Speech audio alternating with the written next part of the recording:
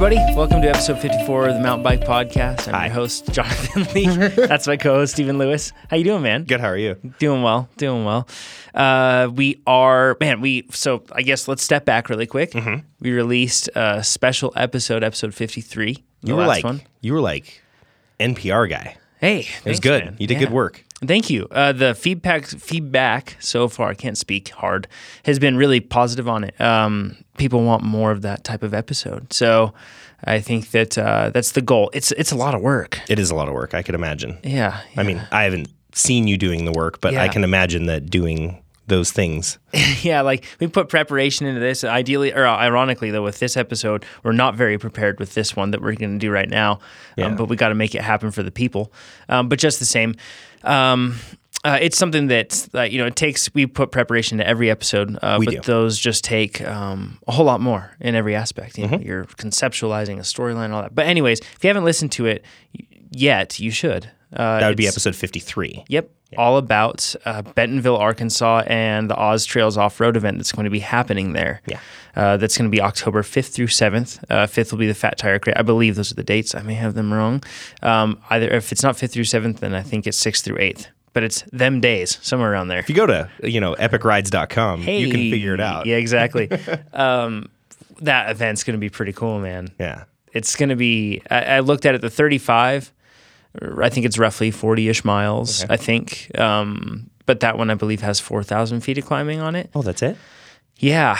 And I swear those numbers don't do it justice, because you'll just be like, oh my gosh, another 50 to 100-foot climb. And then you get to the top of that climb and you're like, oh, never mind, this is so flowy and fun. And it makes you forget about it. And then you have another. And let's see, 100 feet at a time divided by 4,000 total. I think you'll be getting 40 of them. 40 little deaths. Yep. Yeah. But and it's funny though, because every time you drop down from one, it rewards you with fun flow. Like the trail there is unique. Yeah.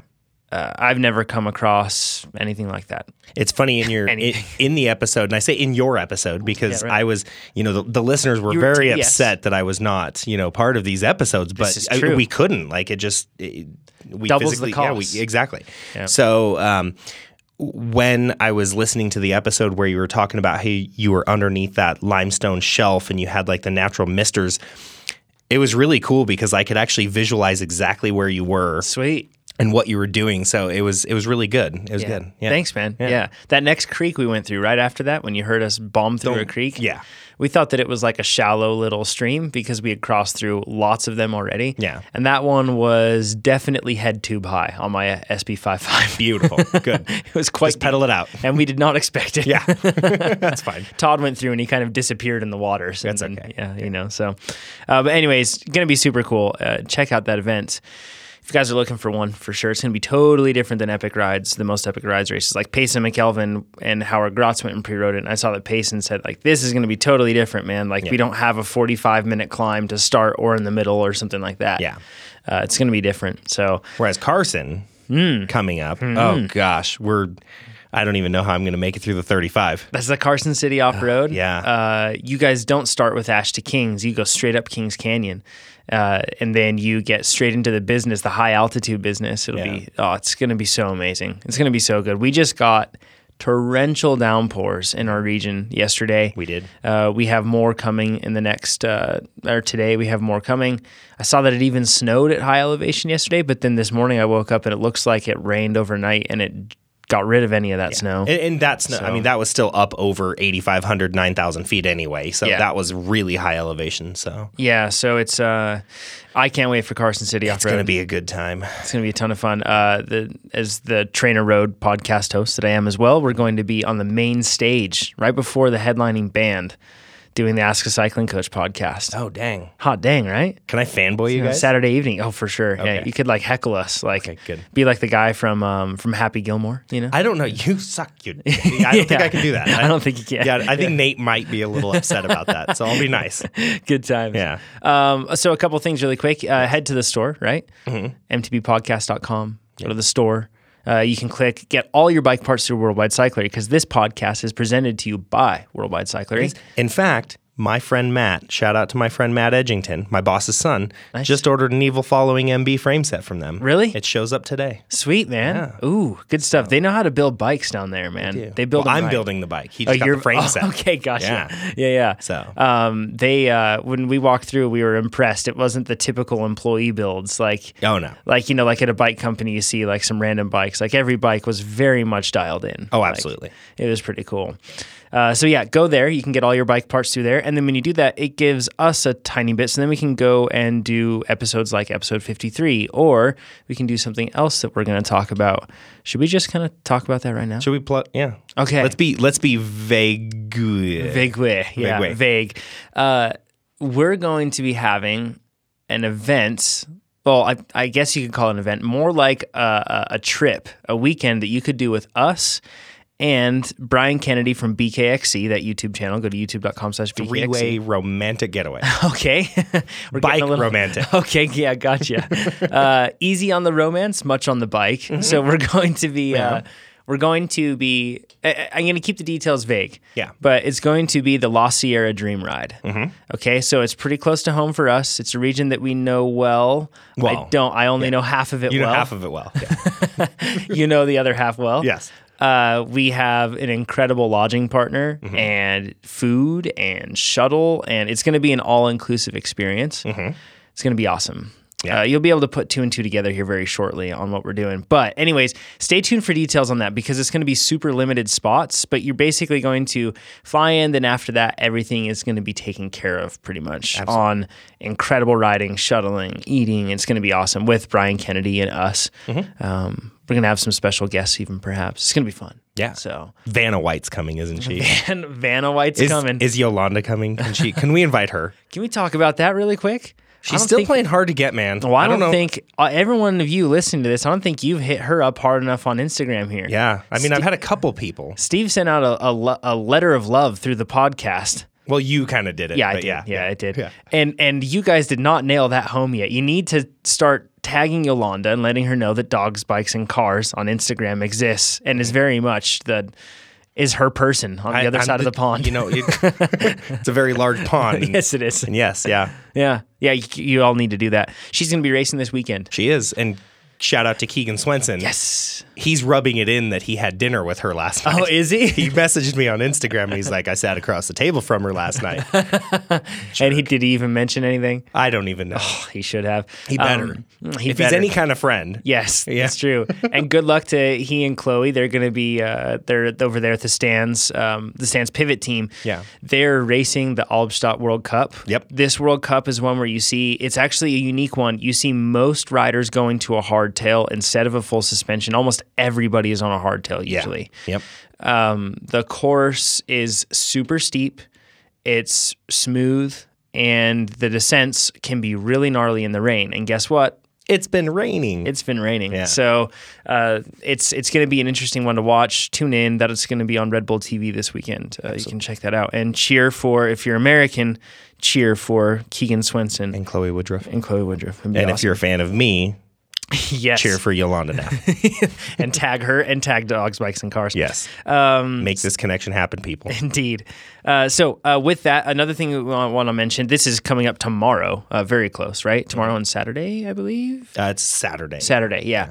So Mills Peak is a trail that's not been spoken about enough, but it's one that when they debuted the Shimano e-bikes, when they specialized, I think debuted the new Stumpy in Camber, they actually rode Mills Peak and shuttled Mills Peak ad nauseum, just like continue to do it because everyone it's impossible to do it ad nauseum because everyone has so much fun. It's like a mini Downieville downhill. It's awesome. It's 10 miles. It's now pure single track. There was a middle section that was on a really fast fire road where you could hit 40 miles an hour if you wanted to. And throw a rock right into that town tube. Exactly. Yep. Yeah, absolutely. Or a boulder, whatever. Yeah. But yeah, so they finally just finished the entire middle single track section. So they're doing a grand opening of the trail this weekend. It's going to be super fun. It starts out rocky up there. If you're ever in the Tahoe region, you have to hit this trail. Yeah. it starts out kind of rocky, and then it gets a little bit more like in betweenish, and then you get to the bottom, and it's just flowy, fast, fun, poppy stuff. Absolutely. Super incredible trail. I think that you descend from about 8,000 to 5,000 feet. Yeah, it's exactly 3,000 feet of descending. So, Yep. Yeah, it's from a fire lookout. Mm-hmm. Yeah, it's super cool. The off Gold views Lakes are Road. amazing. It's beautiful. Up there. Yeah. Super cool. Anyways, that's the grand opening this weekend of that trail. And Sierra Buttes Trail Stewardship, the awesome folks that help develop and manage a lot of trail development in that region, if not all of it.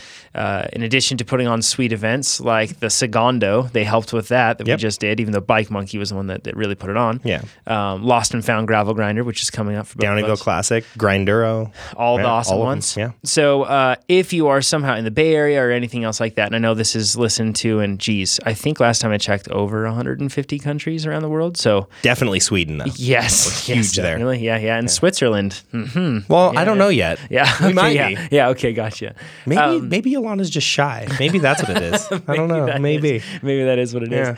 But anyways, come to that. It's going to be a ton of fun. It's going to be also, they're going to be having a commute crew presentation. That's our good friend, the Angry Single Speeder, and his mates. They have done a number of crazy long trips, like Tahoe to San Francisco, Salt Lake City area to Moab. Yeah, they did the Commuta. Yep. They're going to be presenting a film there, and they're going to be doing kind of like a cool, personal, kind of tiny premiere, even though it's been premiered for some time, but it's going to be really cool. Yeah. And that's going to be at Nakoma Resort, which is like the base camp for all things riding and stuff in that region. Absolutely. Do shuttles now and all that stuff. So Totally.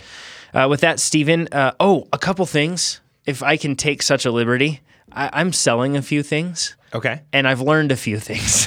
Okay. So number one, I'm selling a RockShox Lyric 160, and let's see, it's the RC2 damper, so it's got, but it's the Charger 2 damper. RC2 Charger 2, I think, is the like actual. It's not the spec sheet. new Lyric. It's with not the Charger 2019. 2.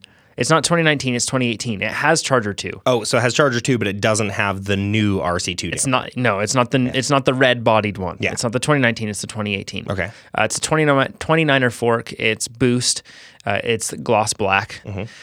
The steer tube, I think, it's pretty short. I wasn't thinking when I told you, yeah, man, just cut that thing off so it has one spacer on the top. 5.5, Because I knew I'd have this fork temporarily. Yeah. I've only ridden it on a 40-mile XC ride that was in Bentonville, and then I rode it on a Super D that was very short. That's it. So this thing has like 8 hours on it, and that's it. Brand spanking new. We'll sign it too. Yeah, totally. We will. Yeah. We've got paint pens. We can sign that. Yeah. Sign it in gloss black. Yes, yeah, exactly. On the gloss black. On the gloss black. Yeah. And I think that the steer tube, this is the constraining thing. The steer tube, I believe, is 168 millimeters. So that basically, the way that I had it set up was on a large 5.5. It set up with like it had no spacer underneath. It had a stem and then a 5 mil spacer on top, and that was totally fine. Yeah. So it's a short stack. Yeah. So if you are a tall stack type of person, this fork is not for you. But if you're a short stack type of person, you're looking for a 160 mil 29er boost RockShox Lyric, this could be the fork for you. We will sign it. And it will be extremely cheap. As in, when I say extremely cheap, how about $375 to any podcast listener? There you go. That's extremely cheap. Free shipping? No. Okay. I think that shipping will probably be somewhere around like $40, right? Oh, it'll be like 12 to 20. Okay, cool. Perfect. Yeah. So somewhere around And there. whatever shipping is, we'll handle it. Yep. We'll get it all done. And, Yes. Yeah, we'll send it right out. So if you need that, let us know. Just shoot. Actually, go on to Instagram. Go to LeeJonathan _ LeeJonathan_ and find me, and then send me a DM. Okay. And then we'll do it that way. Slide in. Easier. Slide in, yo. Slide right in. Yeah. He's a married man, though. Yes. And the reason that I'm doing that is because I've got an MRP ribbon on there now. Okay. Hot dang. Interesting. Oh, we're going to talk more about that at some other point. Okay. That fork is impressive. Really? So, yep. Ram control. Yes. Yeah, and many other things too.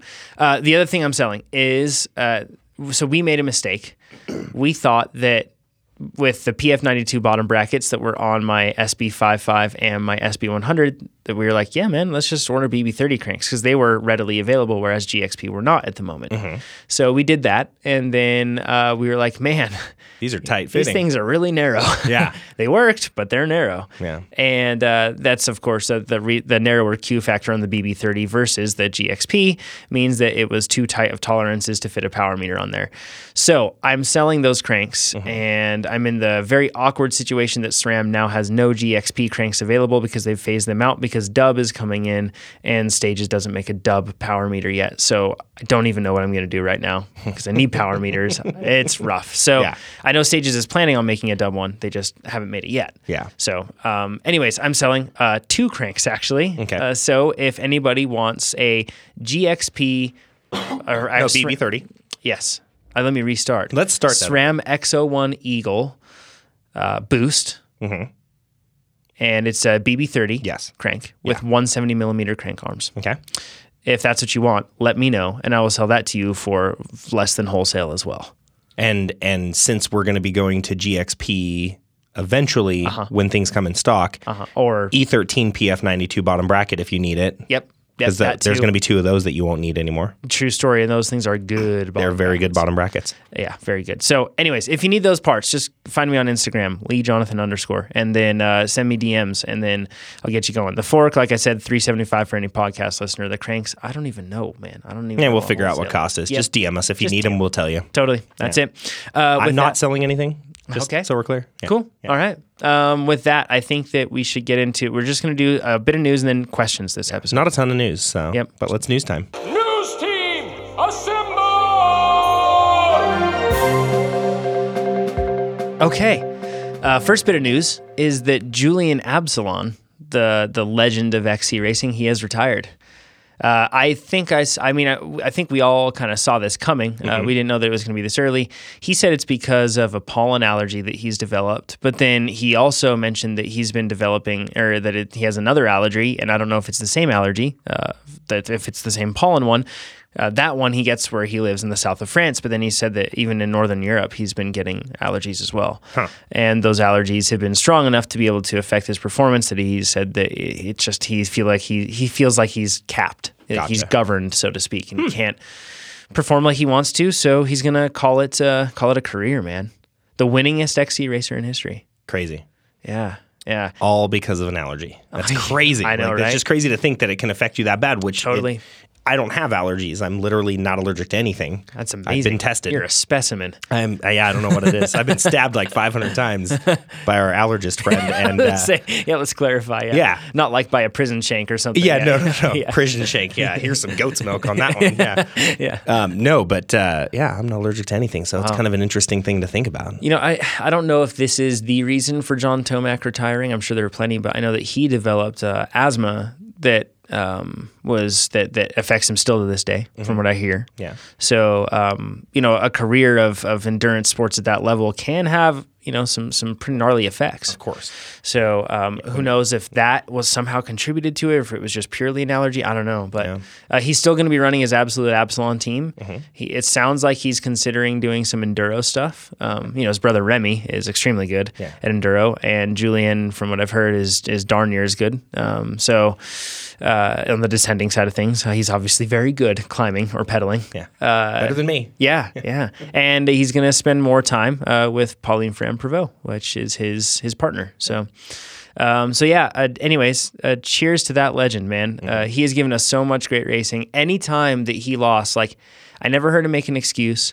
I never heard him complain. Never heard him do anything like that. He was like the most gracious winner and loser. Just a total example, I think, for mountain bike racers. Just as Nino, I would say Nino is also a really good example of that.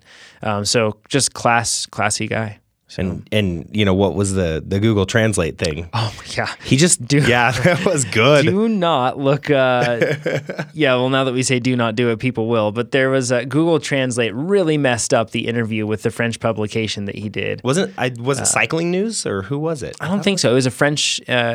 Publication. I'm not sure which one it was. Okay. But I just messed up the Translate really bad in one of the highlights, especially a bad way, in a very bad way. Yes. 4-letter words that begin with Yes. Yep. Yeah. Yep. Yeah. Yep. We'll go there. So over I should say, I think 2 weekends ago, perhaps now, the Enduro Cup, round one of the Enduro Cup happened. That was in Moab, Utah. And some interesting stuff with this one. So that race is one where you have like Mag 7, like you have like a selection of different trails, I believe. And it's all different areas. Yeah. And some of the trails are pretty darn gnarly, like genuinely, like they're pretty gnarly. So Nate Hills, this is why it's interesting. And of course I'm going to brag because it's my bike. But Nate Hills finished third. And I know Nate Hills could run his open now that he has that cross or that mixed surface bike. He could probably race that thing to a good finish because he's such a good rider. But Nate Hills got third on a 120 100 mil travel bike, the SB100. Yeah. That is kind of new, man. His wheels were Revol Control SLs. Those things weigh like 1,300 grams. Yeah. You know, he's really like, that's kind of crazy. But when you have that bike handling skill level that Nate has, you can dance over some pretty gnarly stuff and smooth out pretty much any trail. It's true. Yeah. Like his bike skill makes it possible. But like, and forgive me, he got second, not third on there. But it's impressive. Like we see how many people buying enduro bikes that are 160, gnarly bikes. And don't get me wrong, they can help us that have less skill. They can help us get a bigger margin of error. Yeah. But this is a guy competing, and this isn't EWS, but it's a chunky, gnarly enduro, and the guy's getting second place on an XC bike. Yeah, 120 100. Yeah. That's impressive. And actually, I think he might be running 130 100 on this bike. Okay. So there's that. But still, it's not a big difference. Cody Kelly was on a huge Alchemy. Yeah, and man. only had 18 seconds on him? Yeah, it's pretty good. So good job, Cody Kelly. Chris Boyce got third. Mike West, as they call him, Old Man West. He's been around for quite a while, and you've seen him in Yeti videos, and they released the SB95. Yeah. And they released that one. He was the person in that video, the model, I should say. He's done a bunch of stuff. Then Mitch Ropolato got fifth. So anyways, interesting stuff to see that. And from the Enduro Cup. On the women's side of things, Leanna Anderson got first, Leah Westerman got second, and Cooper Rock got third, Lauren Bingham fourth, and Stephanie McDaniel got fifth. It's pretty cool to see, though, man. This enduro stuff, we're getting like more varied bikes that like to party. Yeah, it's happening. Kind of good. I like it. Last bit of news that we're going to cover is the EWS, and we're not going to go over too many details, but Richie Rude is back on top. Good job, Richie Rude. Yep. And this was a super rocky course. Like extremely rocky course. I don't know if you guys if you saw the video footage or anything else, my goodness, it looked like it would just destroy your tire. Like I thought maybe it's just better to run a foam tire. Like foam all the way through. Yeah. Not even Cush Core, just foam. No. It looked really rough, and he didn't flat. Thank goodness. Yeah, a lot of people flatted with Cush Core. Yeah. And Richie didn't flat. And Richie didn't. Maybe he took our suggestions that we had. Concrete or which one? Sherman Tractor foam treads, I think was one of them. Yeah. Yeah. If you missed that was on our Instagram. You can follow us, MTB Podcast. But anyways, the interesting thing with this one is that Sam Hill did not win. He got sixth. It was one of those days where it kind of seemed like he just couldn't. He felt a little off, or 2 days, I should say, 2 days of racing. He was just a little off, but he salvaged, so to speak. Yeah. He still has a healthy points lead and everything else. So no worries there. But interesting stuff, and kind of crazy to see. That was a really, really tricky looking race. Probably the most rocky EWS I've seen. Yeah. Maybe, I don't know. Maybe I'm wrong on that, but then sure seems like it from recent memory. So. And shout out to Duncan Nason, Team Yeti, for taking U21. Heck yeah, yeah, a TDS winner. Yep. Oh, and on that note, if you have not gone on to Vital MTB and looked at the raw from TDS Enduro of all 12 stages, you absolutely should. You'll get a feel for what this event is and why we talk about it so much. And why you should go. It's pretty and awesome. Watch. Yeah. So check that out. Okay, with that, Steven, it's time for questions. Lots of questions. Question. That's a ridiculous question. False. Well, that's debatable. Okay, first one, a little bit of a correction. Kevin says, just to point out, the Fox Air DH is the A-Line race, and the A-Line race is not going anywhere. Come race it. Yeah, I don't know why Hey, it happens. Yeah. Yeah, you have the unfortunate circumstance of when you make a mistake, it's broadcast to the world and you can't take it back. Exactly. So, no buying it back. Be easy on us, folks. Yeah. It happens at times. Yep. Okay, let's go into Nick's question. He says, hey, Jonathan and Steven, first-time questioner, and he said Steven with a PH. That's Stefan. Stefan. I am not Stefan, but it's okay. Steven with a V. It's okay, Nick.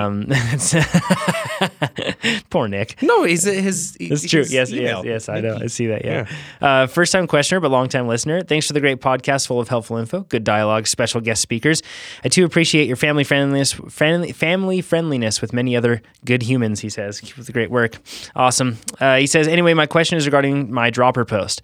I have a 30.9 millimeter X-Manic Fusion dropper held into my 30.9 millimeter aluminum seat post, and I can't seem to keep it from twisting as I ride. So I assume that he says that not seat post, but seat tube that he's talking about. Yeah. Mm-hmm. I can't tighten the QR anymore, or I get stickiness in the travel. I've also tried carbon assembly putty as well as swapping my QR direction from rear facing to front facing, all to no avail.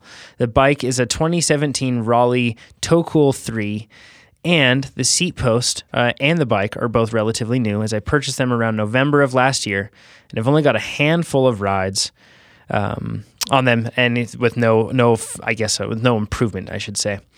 So he says, a side note, that Plus bikes can party in the snow. Anyway, thank you for your thoughts and advice. Yes, I assume they could. Nick, there's two things I can recommend. So first, you can get a seat post honing tool. And basically, it's like you're honing a cylinder. That's essentially what you're doing, and they basically putting that in there with a drill and creating some cross hatching may help. Yep. But unfortunately, the other part of this is the X-Fusion Manic dropper post is notorious for not being able to clamp it tight enough, and then once you do get it tight enough not to move, you're crushing the actual body of the dropper post. Could it be anything with using a quick release one instead of just a bolt closed one? I mean, probably not, right? Probably not. The thing is, if you did a bolt on, you would be able to be very specific with the torque that you put on it. I advocate for bolt-ons. Yeah, and you can try that as well. I don't think that's going to make a difference. And the reason that I say that is because then you can do specific torque settings, and then you can say, look, X-Fusion, I have this at the proper torque settings while using assembly paste, and it's still not working. The problem is on your end. Yeah, exactly. Rather than having any guesswork. Yeah. No, and that's totally fair. So those are your three things to try. Yep. Hone the tube out. Your local bike shop should have a reamer, the tool for that. Go to a bolt-on. You can go to like a hardware or a automotive store, and you can find honers even there. Yeah. So I don't know if you'll be able to find the right size, but yes. Harbor Freight. I'm sure that they'll be very specific on their sizes and high quality. And an SAE one. I'm sure that they will actually measure like nothing what they actually say. Oh, yeah, absolutely. Yeah, that's how it goes. So give it a try. Yeah, that's what I would recommend there. If not, you can always just throw in very heavy-duty epoxy and never remove the thing from the frame just again. Make sure you get your height correct. Joking that it's a terrible idea. Please don't do that. Okay. Hey, guys, 5 stars and all that jazz, but I cry a little when you miss a week. I think this question might be suited for Steven because Jonathan is a wee little feller. Oh, wow. Yeah, there we go. He says, I have 3 questions. I have a 2015 Scott Genius 740, and I want to do 3 things to it. Number 1, a short stem.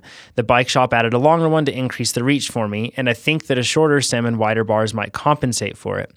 And wider bars. He says, I'm 6'4", so I have a good wingspan. Nice. Mm-hmm. Humans that measure themselves in wingspan are great. Yeah. He says 6'7". Dear me. That's a big wingspan. He's like an albatross. He is. He says, what stem currently at 120 millimeters? Whoa, that's really long. He says, I think it came with a 20 millimeter stem. It definitely didn't come with a 20. Probably somewhere around. It's probably a 50 or 55. Unless that bike has the built-in like one-piece stem and bar. I don't think it does. That's a Genius 740. I don't think that's a built-in. Yeah, setup. Yeah, I don't know. We'll check on that. He says, how wide of bars and which bars? So let's cover that one. First of all, a 120 millimeter stem on a bike like that is probably going to give you some weird handling characteristics. Absolutely. They just were not designed to have stems that long. So as a result, they're not designed to have your point of leverage that far forward over the front of the bike and in front of the steer tube. It'd be a little weird.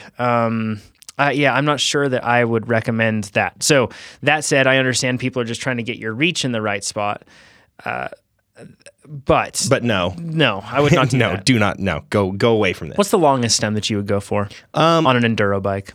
On an enduro bike, if he's 6'4" on an XL, maybe 80 mil. Maybe 80. Yeah. But I would also pump that thing up to, with his 6'7" wingspan, he should be running 780 or 800 bars for sure. I would say 800 bars, and I was thinking, somewhere around the 75, or I should say, 75 mil stem, somewhere around there. I said 80 at most, just because some are going to be 75, some totally are going to be 80. So depending on the brand, that's what I would say. And just don't cut those 800s.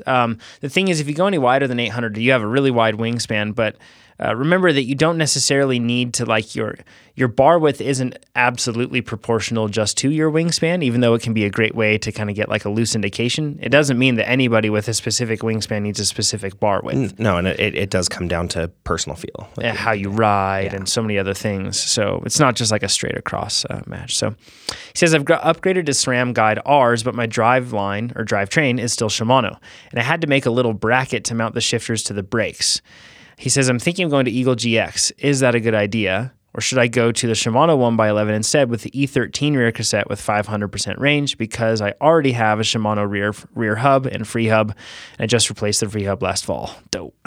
Well, the thing you might, depending on if your bike came OEM or not, you might not be able to go over to a SRAM free hub body. A lot of OEM hubs, especially like DC brand, Synchros with he has a Shimano hub too. Well, yeah, and so he's a Shimano hub already, but I don't know if he's a Shimano free hub or if he actually has a Shimano that's SLX or XT hub. If he has a Shimano hub. Yeah, there's no chance. Yeah, you're not going to be able to do that at all. So then you're stuck with a Shimano style, which would be, you've got your Sun Races, you've got all of your Shimano stuff. You can even do Shimano's 1130 or 1142 XT or 1140 XTR, and then you can do Wolf Tooth wide range stuff with that to make it, close to 500%, because you can get an 1150, which will give you 490%. So there's a lot of options you can go sticking with the Shimano free hub, but you do know, just so you know, this little bracket that you made to mount the shifters to the brakes, Wheels Manufacturing and Problem Solvers already makes Shimano, matchmaker to Shimano and Shimano to matchmaker, depending on which way you go. They already make those adapters, and they're not expensive at all. Assuming that you also probably, with a 6'7", you probably have like big hands. You're probably just a big human. Yeah. Right? In this case. So you're 6'4", and then you have a 6'7" wingspan. I don't always advocate for matchmakers. Like, I know a lot of people, mounting your shifters to your brakes. Yeah, because it limits how far you can move them. Whereas if you have really long thumbs, you might want to separate the brakes from the, you might want to have them on separate separate whatever clamps. Yeah, matchmaker isn't always the best thing. Like, having less clamps on your bars actually delivers zero utility. Like, you know what I mean? Like, sure, less complexity, I guess, but at the same time, does it increase complexity when you're riding because you don't have perfect ergonomics? Yeah. Well, that's the thing with matchmakers, you always have four options of distances, but you're not variable at all. Yes. You literally have the inside and outside bolts on the shifters, the threaded inserts, and then you can take your left and your right matchmakers and you can flip them back and forth. So you technically have four positions to put everything in. Yeah, and I've found, with the SRAM level brakes, for example, I can't get into the ideal position. Of course. Yeah. It's tricky. Yeah. So it's definitely something to keep in mind. Yeah. The one thing I've already found that I don't like about that whole matchmaker setup is the sprint lock lockout is in a weird position on the left handlebar for me. Yep. It's in a weird position to open and lock my suspension on my scalpel. You have to move your hand on that grip a fair amount. Absolutely. I have to almost take my hand off the grip in order to close my suspension off. I told so many people that's why I was getting crazy blisters last year with single track 6 in such rough terrain. Well, that's part of the reason, I'm sure. No, it's you're just a fragile human. I'm just a softie. I get where you're going. But no, my hands were destroyed. Yeah. Part of that was because we rode Whistler for a week, and I was on a 120 mil travel bike. Yeah. And then I had a week off, and then we went into this. So my hands are pretty wrecked from Whistler, but that movement that you have, if you have any type of matchmaker thing or anything else like that, and you can you find that you're reaching a little much, that can seriously cause some problems. Absolutely, yeah. So always try to get ergonomics right. But that said, that doesn't mean matchmakers are bad, because maybe with matchmaker you can get into the perfectly right position. Yeah. So just saying, think outside the box. He says, I want to upgrade my suspension front and rear, but I want to keep the Scott twin lock setup if possible. It has a Fox 32 up front with 150 millimeters and a rear Fox float.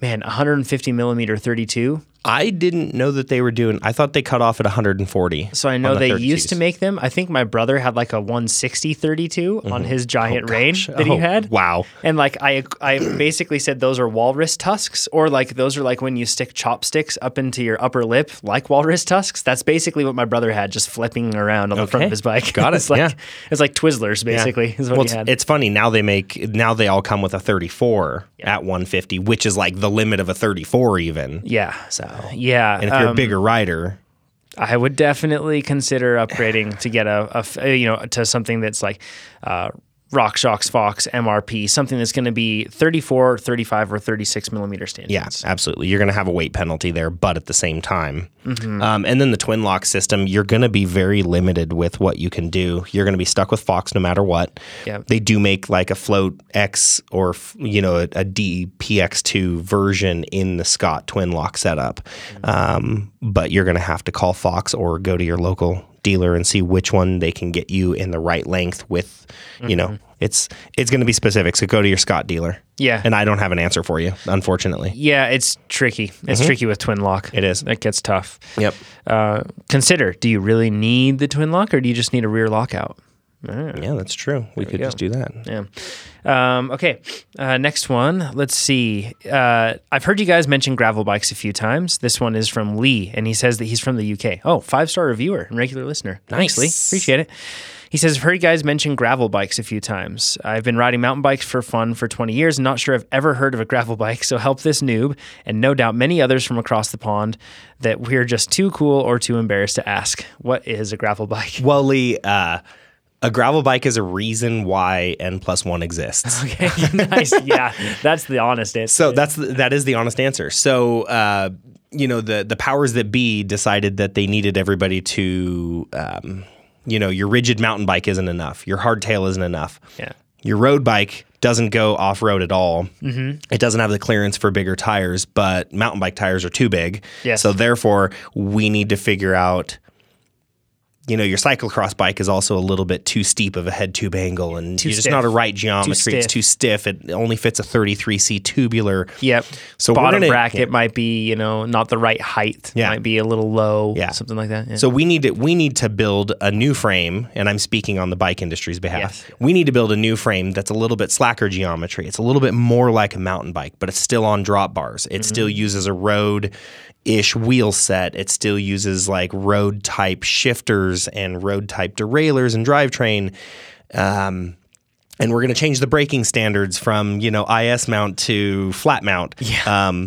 And you're basically going to have what looks like a cyclocross bike, but it's a slacker head tube angle, little bit more stable bike, has clearance typically for like up to a 45C tire. Mm-hmm. Some of them now are also doing 27.5 up to a 2.2. And so it's essentially the mix between a rigid mountain bike and a cyclocross bike. Yeah. That's the best way to probably describe a gravel bike. Yeah, I would say so. And it has definitely some, when we say cyclocross, it's kind of heavy on the road influence in a lot of ways, depending on the bike you get. Yeah. From a slightly different perspective too, and that adds on to this, I think a lot of people are just really bored with road racing. Yeah. And gravel racing is a ton of fun. It requires more bike handling skill. There's a little bit more. Go to places that are more interesting. Yeah. You're nowhere near cars typically. Yeah. You, it's actually a ton of fun. And I think that more mountain bikers should do gravel races. I'm sure Absolutely. The Angry Single Speeder, he's as core as it gets, people, and he does gravel races and loves them. He designs them because he did the the dirt Fondo that we did last weekend that or was 2 weekends ago. So much fun, by the way. You did on a mountain bike though, so you don't count. Yeah, but it was so much. That course was incredible. Oh yeah. So these are long days on the bike. You go to rad places. You have cool aid stations. Sure, let the roadies be roadies at the front and race as hard as they want. Yeah. But then there are guys in the back, at the Sagan Dirt Fondo. They were drinking margaritas, eating quesadillas with bacon, and the whole deal. Coach Chad. Yep. Yeah, Yep. that was definitely Coach Chad. Yep. Yeah, it was awesome. People have like handlebar bags with tall boys in there, not Santa Cruz bikes, beverages. Yeah. It's a 24-ounce beer. Yeah, or I don't know how many liters is 24 ounces. Yeah, not sure. Yeah. Things. But there are so many, just good vibes. Yeah, around. absolutely. And I think it's refreshing for a lot of roadies to have that change. They're awesome events, and they're obviously things like Dirty Kansas are huge. Yeah. But there's so many other events that are coming up, and the thing about gravel is it's not like road racing is very one-dimensional. Like you have sprints, you have mountain stages, you have rolling stuff. Yeah. But gravel is so unique because you have the varying road surface, plus whether you're on single track or whether you're on two track or whether you're on just fire road or road. Or 40-foot wide dirt roads, gravel roads. Yeah. Yeah, or paved road. Or paved roads. We had all of that. Yep, you'll have everything, and then the elevation profile adds into that. Then, as we all know, because we're mountain bikers, then the composition of the soil also totally affects what that type of race is going to be. Yeah. So like it's really dynamic too. So it's kind of fun for a lot of people to either make their tool work, whatever bike they have, or optimize for something. You can really get nerdy on that sort of stuff. It's just really fun, and it's refreshing to me to see on the enduro side of things. You have enduro mountain biking, which really brought back a lot of fun and enjoyment into mountain biking. Yeah. You have Todd Sadow and his Epic Rides, who basically has turned traditional XC into these rad backcountry events with parties, and it's just a ton of bands fun. and so much fun. It's great. And then you have gravel racing, which is making things like it's good to see bike racing getting more fun. It's becoming very multifaceted. So and I mean, and that's the thing. Like, we haven't really talked about the Sagan Fondo at all, and I think this is kind of a good spot to talk about it since we're already talking about gravel bikes. Yeah, we should. You and I did it very differently. You totally. You did your SB100 as as I'm getting used to riding in the saddle longer because I'm doing Leadville. Exactly right. Yeah, since I have Leadville coming up, and this is a new bike to me, I wanted to find out. And I know this seems similar. It's like, well, go ride 10 miles and then multiply that times 10. But things change. The bike might develop creaks, and that's something I need to understand, right? Yeah. Maybe it's a setup problem that I have. I need to understand, for example, on that bike, is my position really good for 100 miles? That sort of thing. And it's not that I have to test that out to the T. I'm not trying to test my my fitness to 100 miles, because you can get by. It's amazing. If what you can do for 3 hours, you'd be surprised that you might be able to stretch that out all the way to 9-10 hours. Yeah. Like it's, so you don't need to fitness wise, no, but I like having these longer races beforehand where I can shake down my equipment. Exactly. Because your equipment is definitely, who wants to get to Leadville and start racing and then have a bottom bracket creek for 6 hours? You never want to do that. Right. Oh, it would be brutal. So, so you shook down, you raced the 68-mile Boneyard race on Aspen 225s. Those things roll fast, by the way. They do roll fast, but you still didn't have the gearing for pavement, so you're pedaling your brains out. I died on that pavement. I bled so much time. And were you running a 32 or 32? 32. So you're 32 tooth with Eagle gearing, so a 3210 top end and a 3250 rear. Yep. Or 3250 crawl gear. Yeah. Now, I did it on my Super X. Yep. And my Super X is set up with 40C Mavic All-Road XL tires. Yep. Really fast rolling gravel tire. Yep. Designed for, very much mixed surface. Yeah. There was about 4.5 miles where I wanted to be on a Yeti 5.5 or something like that, or exactly. even on my Scalpel would have been amazing up that Badenoch Canyon climb because it was just too much for a gravel bike. It was a rock garden. It was a rock garden for 4.5 miles up like 7-8% average grade. It was pretty gnarly. Yeah, and so can I toot my own horn for a bit? Sure. And that of course, my bike was definitely that was the only spot where my bike was optimized for this sort of a course. So you led everybody up that. But you were I did. in first place. I did. Yeah. Yep. I passed through and then I led through. So I even led Peter Sagan up that. Oh, nice. Well, there you go. Brushing my shoulder off over here. Yeah. Anyways. But so on the road part, I was able to keep 23, 24 miles an hour because I had my 44 tooth chainring up front and the 9 tooth E13 cassette, which it's about the equivalent of a 5411. Yeah. So I was not able to do that. Crazy. But then I also had a slight underdrive with the 4446. Yeah. setup. So it was better than a lot of the guys who were running like a 1x gravel bike with an 1136 cassette. Like I felt terrible for those guys because I had an underdrive. They were trying to like grind a gear up that. Yeah. But so, you know, we had totally opposite bikes. And we still had a killer day. Oh, absolutely. Yeah, I had a killer day the whole way, and I suffered for a little bit, but it was great. The part that you led, you know, Peter Sagan up, I was suffering. Yeah. But other than that, I think I was in, with my bike handling skills, all of the descending on gravel. I was in having just as much fun as you. Yeah. Passing all of the people on mountain bikes, and they're just like terrified that there's this guy on a gravel bike that's just rallying past them. Yeah. And then on the road side, I guarantee you I was having a better, well, I don't know. I don't think I had a better time than you. Oh, no, you did. No, I don't think so. But at least I was performing more optimally. Let's just say that. I was being more efficient on the road. The lead pack just like rolled past me on the pavement.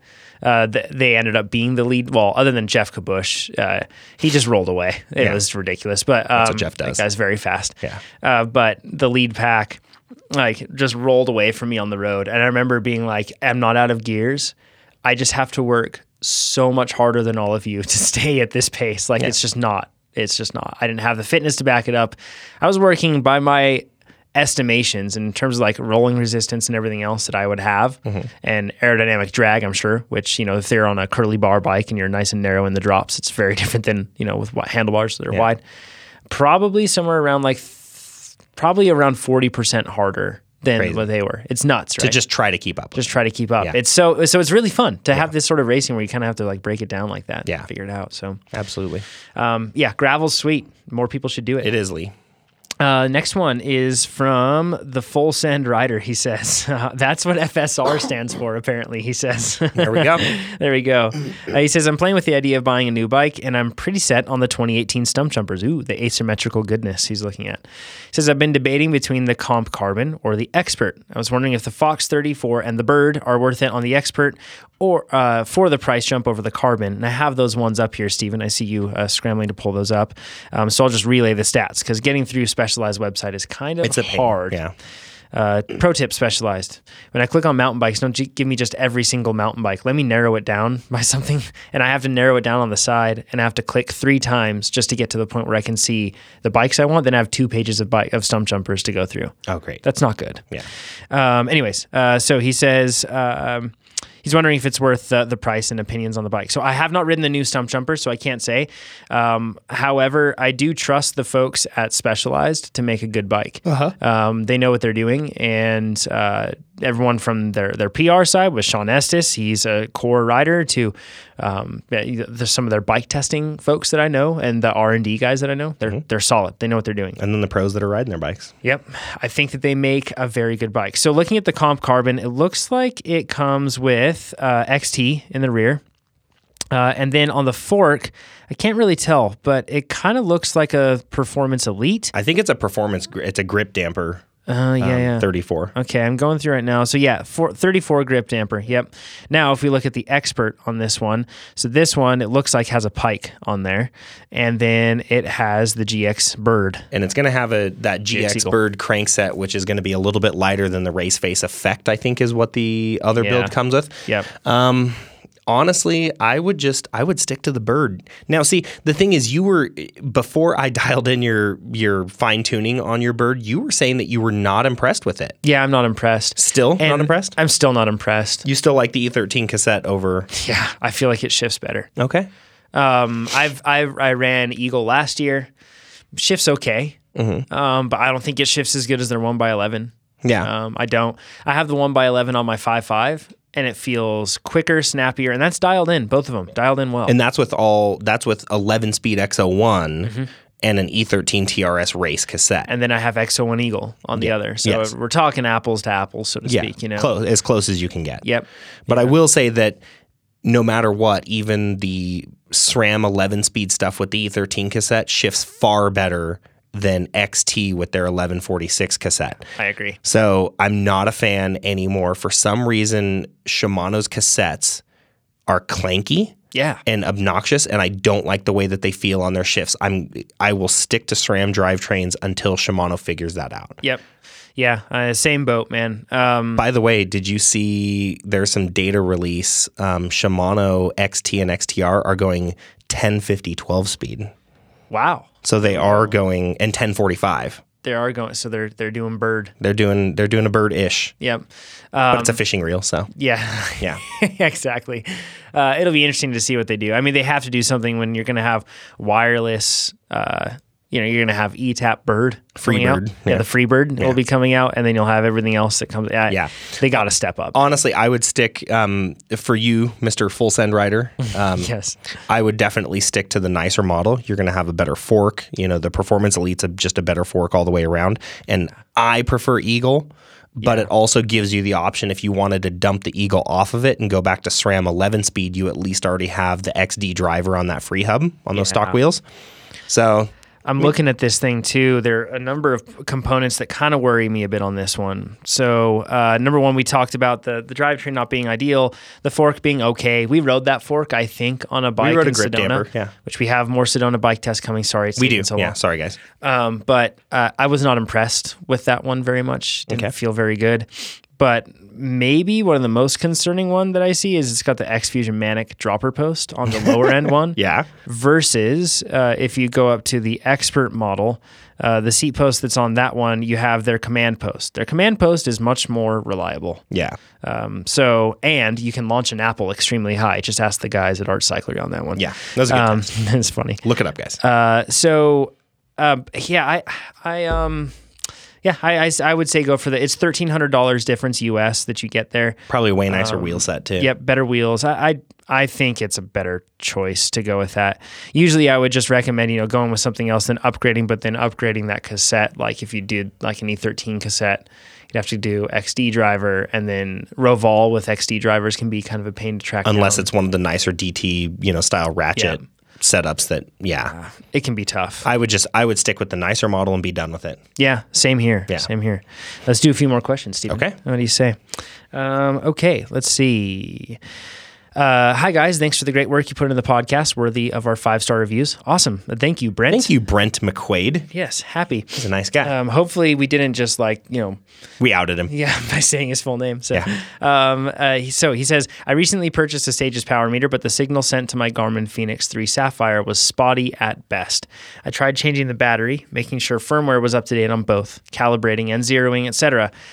However, no matter what I tried, the Garmin would only pick up the signal sporadically, and the end result was a power profile that looked like a field of grass, lots of little spikes with little to no signal in between.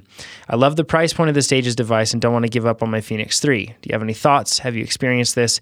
Any luck with other devices? He says, I have read that others have had similar experiences and think it might have to do with the distance of the watch from the crank. Thanks, Brent. So I know a lot about this. And we actually got an update on this from them at Sea Otter, but you go ahead and take over. So I think that, first of all, like you said, the update at Sea Otter, their new one, I think, has 4 times the range. 6 times. 6 times the range. Yeah. So you'll be able to get more range out of that. Here, we're going to get deep into some nerd. In the distance from your watch, if your Garmin, it's going to be the same as the head unit. You're on your handlebars. That's not it. It's not different. So the Garmin Fenix 3 Sapphire, from what I've heard, I have not tested this, but from what I've heard from many reliable sources, has a problem with picking up certain signals, whether it be ANT Plus or whether it be Bluetooth, or you can't even pair Bluetooth with that one. No. So just ANT Plus, but it has some problems with picking up those signals. If you go to something like their Forerunner series, you'll have a watch that has better pickup on signals. So if you have a heart rate strap or anything else from Garmin, chances are it'll work just fine, but third-party ones might be a little different. I know that sounds weird, but in my mind, this isn't Stages' fault. I have had Stages power meters for 3 years now, and I've never had this problem they spoke of where they needed to increase the range. Yeah. And man, I am absolutely confident in saying that we deal with more people pairing Stages power meters to a device, being their phone, than anything else in the world that Trainer rode. Yeah. Like definitely the most. Mm-hmm. We rarely see distance issues with a Stages power meter. Yeah. Very rarely. So many times what we do is we blame the power meter or we blame the interface we see, and we're doing it incorrectly. In this case, I would actually blame the watch. The watch just not being, It's not. I know, because you have one. It's my watch. But I would blame that watch not being a great pairing with a power meter like that. And now the other thing also with that, the new Fenix 5 seems to have fixed that issue inherently. Yes. I still would recommend going with the Forerunner for mountain biking, because unless you have wrist like bear, like Steven, just because of the fact that the Forerunner is going to be a lighter one. So it's not going to be as heavy, and if you're jostling around and there's any looseness at all, that would be a pain. The other reason for going with the Forerunner is, unless you need topo maps, you can go with the Fenix, but the Forerunner, and I don't know if the Fenix does this, and it might. I think it is, because it's basically the same guts, but I believe that they compare Bluetooth devices, and in almost every case, so your Stages power meter, it's intelligent. It actually sends the same data across 2 different communication protocols at the same time. One's Bluetooth Smart, or Bluetooth 4.0, and then the other one is ANT+. ANT+ is known usually for being less stable than Bluetooth. Yeah. So if you can use the Bluetooth signal from your Stages power meter, chances are you'll have a better signal across the board. There you go. So that's what I'd recommend. Yeah, and the only thing that I would say to go, essentially your Forerunner 935 and your Fenix 5 are going to be very similar in all cases. The biggest difference that I see on a mountain bike is the Sapphire lens. So I had a non-Sapphire Fenix 2 years ago, and I scratched that lens pretty bad. Yeah. The 935 does not have a Sapphire lens option. I've beat the crap out of my Sapphire Fenix 3, and that lens is still brand new. Yeah, that's a really good point. That's for the mountain only bikers. bonus to having that. Otherwise, you just have to be careful of the lens. That's the one thing I would say if you're going to go Forerunner, careful of the lens. That's a really good point. I hadn't thought of that. And also, I mean, if you're going to go, so let's say that you need that scratch proofness. Yeah. You can go with the Fenix 5S. And it's a smaller lighter, lens. It's smaller. Lighter, it's basically the same size as the 935. It's just a slight bit heavier. Yeah. So you could go with a smaller one like that. True. You don't get topo maps, but you get all the other features. Yeah, but you only get topo maps on the 5X, the huge one. And I'm not even going to run the huge one. Yeah, I'm actually going to, when I replace mine, T-saucer. I'm going down to just the regular Fenix 5. Yep. Yeah. But I have, bear wrists. So you do. Do bears even have wrists? I think they do. I think they do. Yeah. Somewhere along that. Somebody who's an AMP expert, a wildlife biologist. Ashley Lewis, write in. There we go. Yeah. Friend of the podcast. Awesome. Brian says, I'm considering a USWE pack. Those are the packs that we've worn and talked about that they're really good, man. I don't like any other packs anymore. Yeah, it's true. Yeah. It makes you not like other packs. Yeah. He says, but I often have my chesty on there. The buckle looks like it would get in the way of the chesty. How does this buckle sit on your chest? Thanks. It doesn't get in the way of the chesty, actually. I've used a chesty and the USWE many times. In fact, you've witnessed such a thing. I have. We got video of me hitting a tree on the Armstrong connector. Yep. Yeah, no problems at all. Basically what happens is that depending on where you have your chesty and the height that you have your chesty, which I find a lot of people put it a little low, by the way. We ain't interested in looking at the back of your stem. We just want to see the trail you're riding. Yeah. So if that's the case, you just either sit it just behind or just on top of that plate or anything else, and it's just fine. There's no problem at all. That said, I wanted to talk about something. Somebody asked us, that USWE pack looks great, but is it great for women? I had my wife try it on, and obviously every woman is going to be different with this. It was not good for her. So she did not like that. She did not. No, because it's kind of got like an X harness that comes over the front. So there's really no spot for chest. So it's not very comfortable for women. Gotcha. That said, your mileage may vary. So give one a shot. Maybe it does fit for you. I don't know. But I would try before buy, definitely. Yeah, absolutely. So, and I could see... It would be very hard for me to see how it would work very well. I mean, I'm a little chesty, and it was fine with me. That's true, but I'm also not a lot chesty. Yeah. Yeah. Let's see. Guy says, reaching out for a quick suggestion. You guys bring up so many great products that I would love to try, but listening while driving to work makes it hard to write down your suggestions. I know you guys are strapped for time, but if you keep a list of somewhere of what you bring up and recommend, it could be super helpful for those that want to give stuff a try.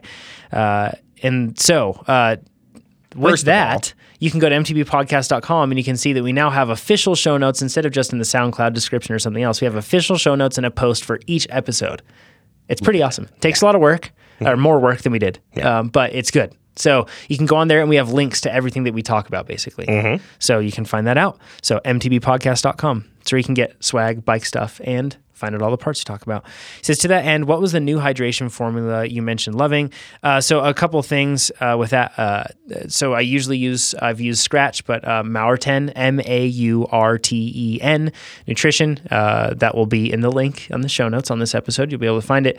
That stuff is a high carbohydrate mix. Okay. So you basically just get a ton of carbohydrate out of that thing, and the taste is incredible. I hate like a Perpetuum and all those other ones that like basically make it feel like you're drinking pond water. It's like got clumps, like it's in floaties.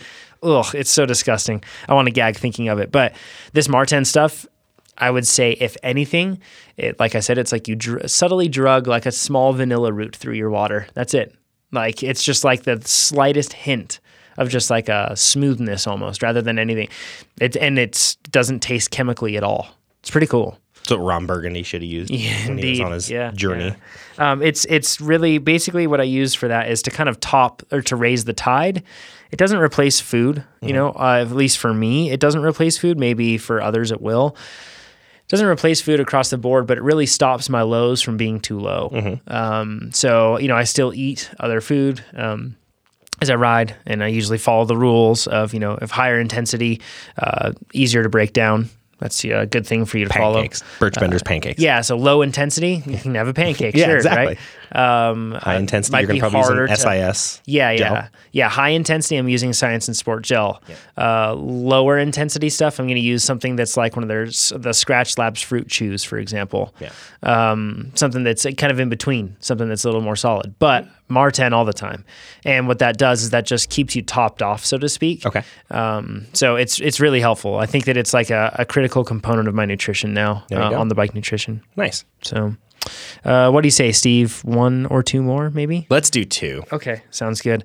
Man, we have so many questions. We could do like a 24-hour marathon of questions episodes, and we would probably just get in, or not even get into the whole thing. So let's see. Let's look at this one right here. It says, hey guys, I love the podcast and don't even have a mountain bike yet. Nice. We're converting people. Look at that. I do, however, have a couple sweet Cannondale Super X frames, and I'm currently building up from the next cross season. Hey, now. Hey, guy. That sounds familiar. I desperately want to build one as a single speed, and I'm having trouble finding reliable information regarding an eccentric bottom bracket for the BB30A. Please help. Cheers, Rob. So first of all, can I ask what an eccentric bottom bracket is? So this might help with single speeders in general, I assume? Okay. So an eccentric bottom bracket essentially is... It fits into the BB30 shell, okay, but it offsets where your spindle is. So what you do is you rotate that, and it takes up chain slack. That's some clever business there. Yeah. So that would also change your BB height. Of course.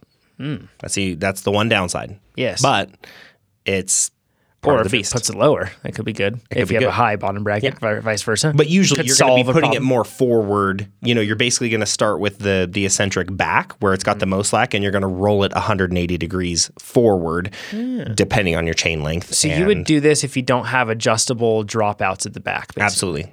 That's one of the 2 ways to do it. So you either do that or you run a low side tensioner. There's actually, it basically looks like it hangs off your derailleur hanger, and it looks like a little mini derailleur, but it's just a tensioner. It doesn't move. It isn't functional in terms of like shifting or anything. It just keeps your chain tight. It just keeps it tight. Yeah. So those are the 2 routes to take. That would increase drag somewhat? So minutely. And you're already on a single speed anyway. Who cares? Who cares? And I guess that honestly too, like a single speed, if you have the chain fully taut too, like or slightly crooked, it'd be easy to get that wrong, and that probably increases drag too. So and that's 6 half dozen, right? And that's the thing. Eccentric bottom brackets are notorious for moving on you, no matter how tight you get them. They're notorious for people over tightening or running them slightly too loose, and then your chain binds up when it starts bouncing. I actually like the hanger tensioner design. Smart. I like doing that. I think you actually set up a Super X that way last year for Cyclocross Nationals. Right? I did. For Justin Thomas. Yeah. Yeah. So that's So that's the route that I would take. But yes, so BB30A. The thing that people need to understand, BB30A is BB30. There's nothing different. It's just literally offset to the it's offset to a side. It's offset to the drive side, I think, by 5 millimeters. But that doesn't change the bottom bracket you use, though. Unless it's the new Super X, which is BB30. 83A, Oh gosh. which instead of being a 73 millimeter shell width, it's 83 mils width. Oh, wow. So you end up running a wider bottom bracket with a longer spindle on your cranks, but you end up lower Q factor actually in the cranks to get the same Q factor overall. What you're doing is you're spreading the bearings out farther. Eccentric bottom brackets designed for 83 millimeter width Help shells. me, Cannondale. So, It's easy to understand if you just download their PDF. okay. It's great. I'm sure. Yeah. So if it's the new BB30 83A, Yeah. I don't know where to go for an eccentric bottom bracket. But if it's just BB30A, doesn't matter. It's any BB30 shell that's 6873 will work. Cool. And if you're a single speeder, then just stick with a. I say just stick pulley, with it. I think you should just run a pulley setup. Just run the jockey setup and be done. Mm-hmm. That's what I would do. Yep. Let's see. And let's go with one more. How do you know which gear you're in without the little meter? Sometimes I stop shifting even though I have one gear left, or shift when I don't have any gear left. Also, I want to know the time to pedal to avoid pedal strikes. He says I would hold my 5 stars hostage, but I let it go a long time ago. That's awesome. And that comes to us from Two Chipped Tooth, he says. Yeah. So these seem like beginner questions. I bet some bro is going, come on, bro, why are you answering that? Well, because people have these questions, bro. Yeah. So put your quicksand Tacoma cool guy. and quicksand nomad, off to the side. Calm chill. down. Yeah, chill out. Take a vape break for a Yeah. bit. Yeah. So,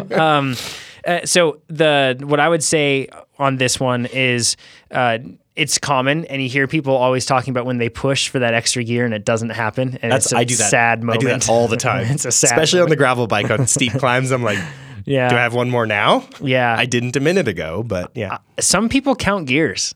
I don't count gears. I don't usually count gears either. Sometimes I'll just randomly look down at it and be like, oh, I'm in 4th gear, or oh, I'm in 7th gear. Right Yeah. now. Yeah, I never count gears. I don't count gears riding motocross either. Never did. But that's different because you feel and know very much what first, second, third, 4th, 5th gear feels When like. you only have 5 or 6 gears, it's different than having 11 or 12 or, more. And based off of perception of torque and speed and all that other stuff, you know what gear you're in. Yeah. It's not really necessarily a problem because as long as you have your limit screws adjusted properly, you're not going to be able to shift off that. Yeah, you're not going to hurt anything. You're not going to hurt it. For you to know where you are, we just pedal. Yeah, honestly. Make pedal. Yeah, it's not usually a concern as long as you have your B limit adjusted. Mm-hmm. You don't have to worry, or not B limit, your limit screws adjusted. Yeah. Because if it's set up, then you're just going to press that thing. It won't work. It's not going to do anything, and you're like, I'm clearly in my 1st gear. Right. Yeah. The sad horn noise will play the wah, wah, and then you'll just continue on. Yeah. Or Nelson. Yeah, exactly. Yeah. Now, how to time your pedaling to avoid pedal strikes. This is a common thing for a lot of beginners. They're thinking how does everybody time it so well?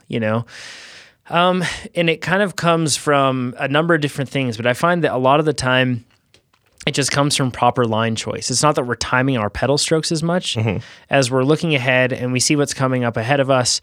And as a result, we're making micro adjustments in our line choice to be able to miss those sort of things. Yeah. And if you need to, then you stutter, if you need to. And a stutter is just a quick stop of the pedaling. Mm-hmm. You just kind of give it a go and just pedal back really quick, like a quarter of a turn. Yep. It's not much. You're just trying to offset the position of where your tire is making contact to the ground in relation to where your feet are in the circular pedal stroke, Exactly. right? Yeah. So it's not much. And I honestly find that it's usually down to that. Another thing, a lot of beginners I see pedal strike a lot because their suspension isn't set up properly. So they're bobbing quite a lot if they're on full suspension. Yeah. So they're dropping deep into that travel every time they pedal, and they might not be holding themselves, strongly on their bike with their core. So as a result, they're putting a lot of downward energy every time they pedal. Yeah. So that makes a problem worse. Yeah. That's kind of what I would say on those ones. As far as avoiding pedal strikes, yeah, I think that's the biggest thing. And also, I can't advocate for this enough. If you're going uphill, clearly you need to pedal, but maybe you don't need to pedal as much. If you look at the top guys, a lot of them, look in criterium racing, the guy that wins the race a lot of the time coasts more than everybody else. He's more efficient. And has Morris. more. Yeah, exactly. It's just incredible. Yeah. So coast more, and maybe you don't need to pedal quite as much. Maybe, and then you learn to build and maintain momentum that way. Yeah. Absolutely. So, vape break over for the bro? I think vape break is over. Okay, awesome. You're welcome back, sir. And with that, I think that covers it for this episode.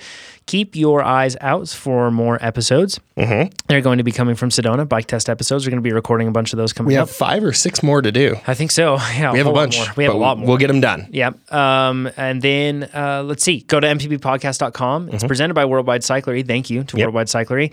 And if you want to show your support for the podcast, you can go there and buy all your bike parts through them. So, but make sure you go to mtbpodcast.com, go to our store. Yes. Very top banner, parts and accessories. Yep. Link into Worldwide Cyclery. That's the way to do it. If there's something that you don't see on their website, but you want to order it from them, call them. Yes. Make sure you tell them that Jonathan and Steven sent you. Yes. They are awesome folks. They are very good folks, yeah. And then follow us on the social things. Let us know if you want to buy my parts. Yes. Just slide into my DMs, Lee Jonathan. We'll talk to you all next week. Whoa. Are we done yet? Oh, wait. What did we forget? We need to just reiterate. Oh, yes. That we need to get Yolanda to slide into my DMs. Yolanda Neff, if you're listening, of course she's listening. Well, she's listening. I just think, like I said, she's playing hard to get, and I'm just... Yolanda Neff, Steven I would love Lewis. to ride bikes with you. He would like to ride bikes with you. He'd just like to get to know you. I would like to know you as a human. Yep. You seem like a very nice human to know. MTB Podcast Squadra, everybody listening to this, all of our folks. Yeah. You can make this connection happen. Come on, Army. Connect on Instagram. Let's make it happen. Talk to y'all next week. Have a nice day.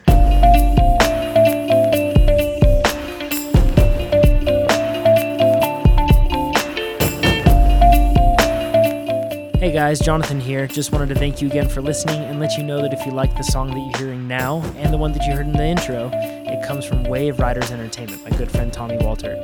Check it out if you're looking for more beats like this or some awesome tracks to listen to. We'll talk to you next week.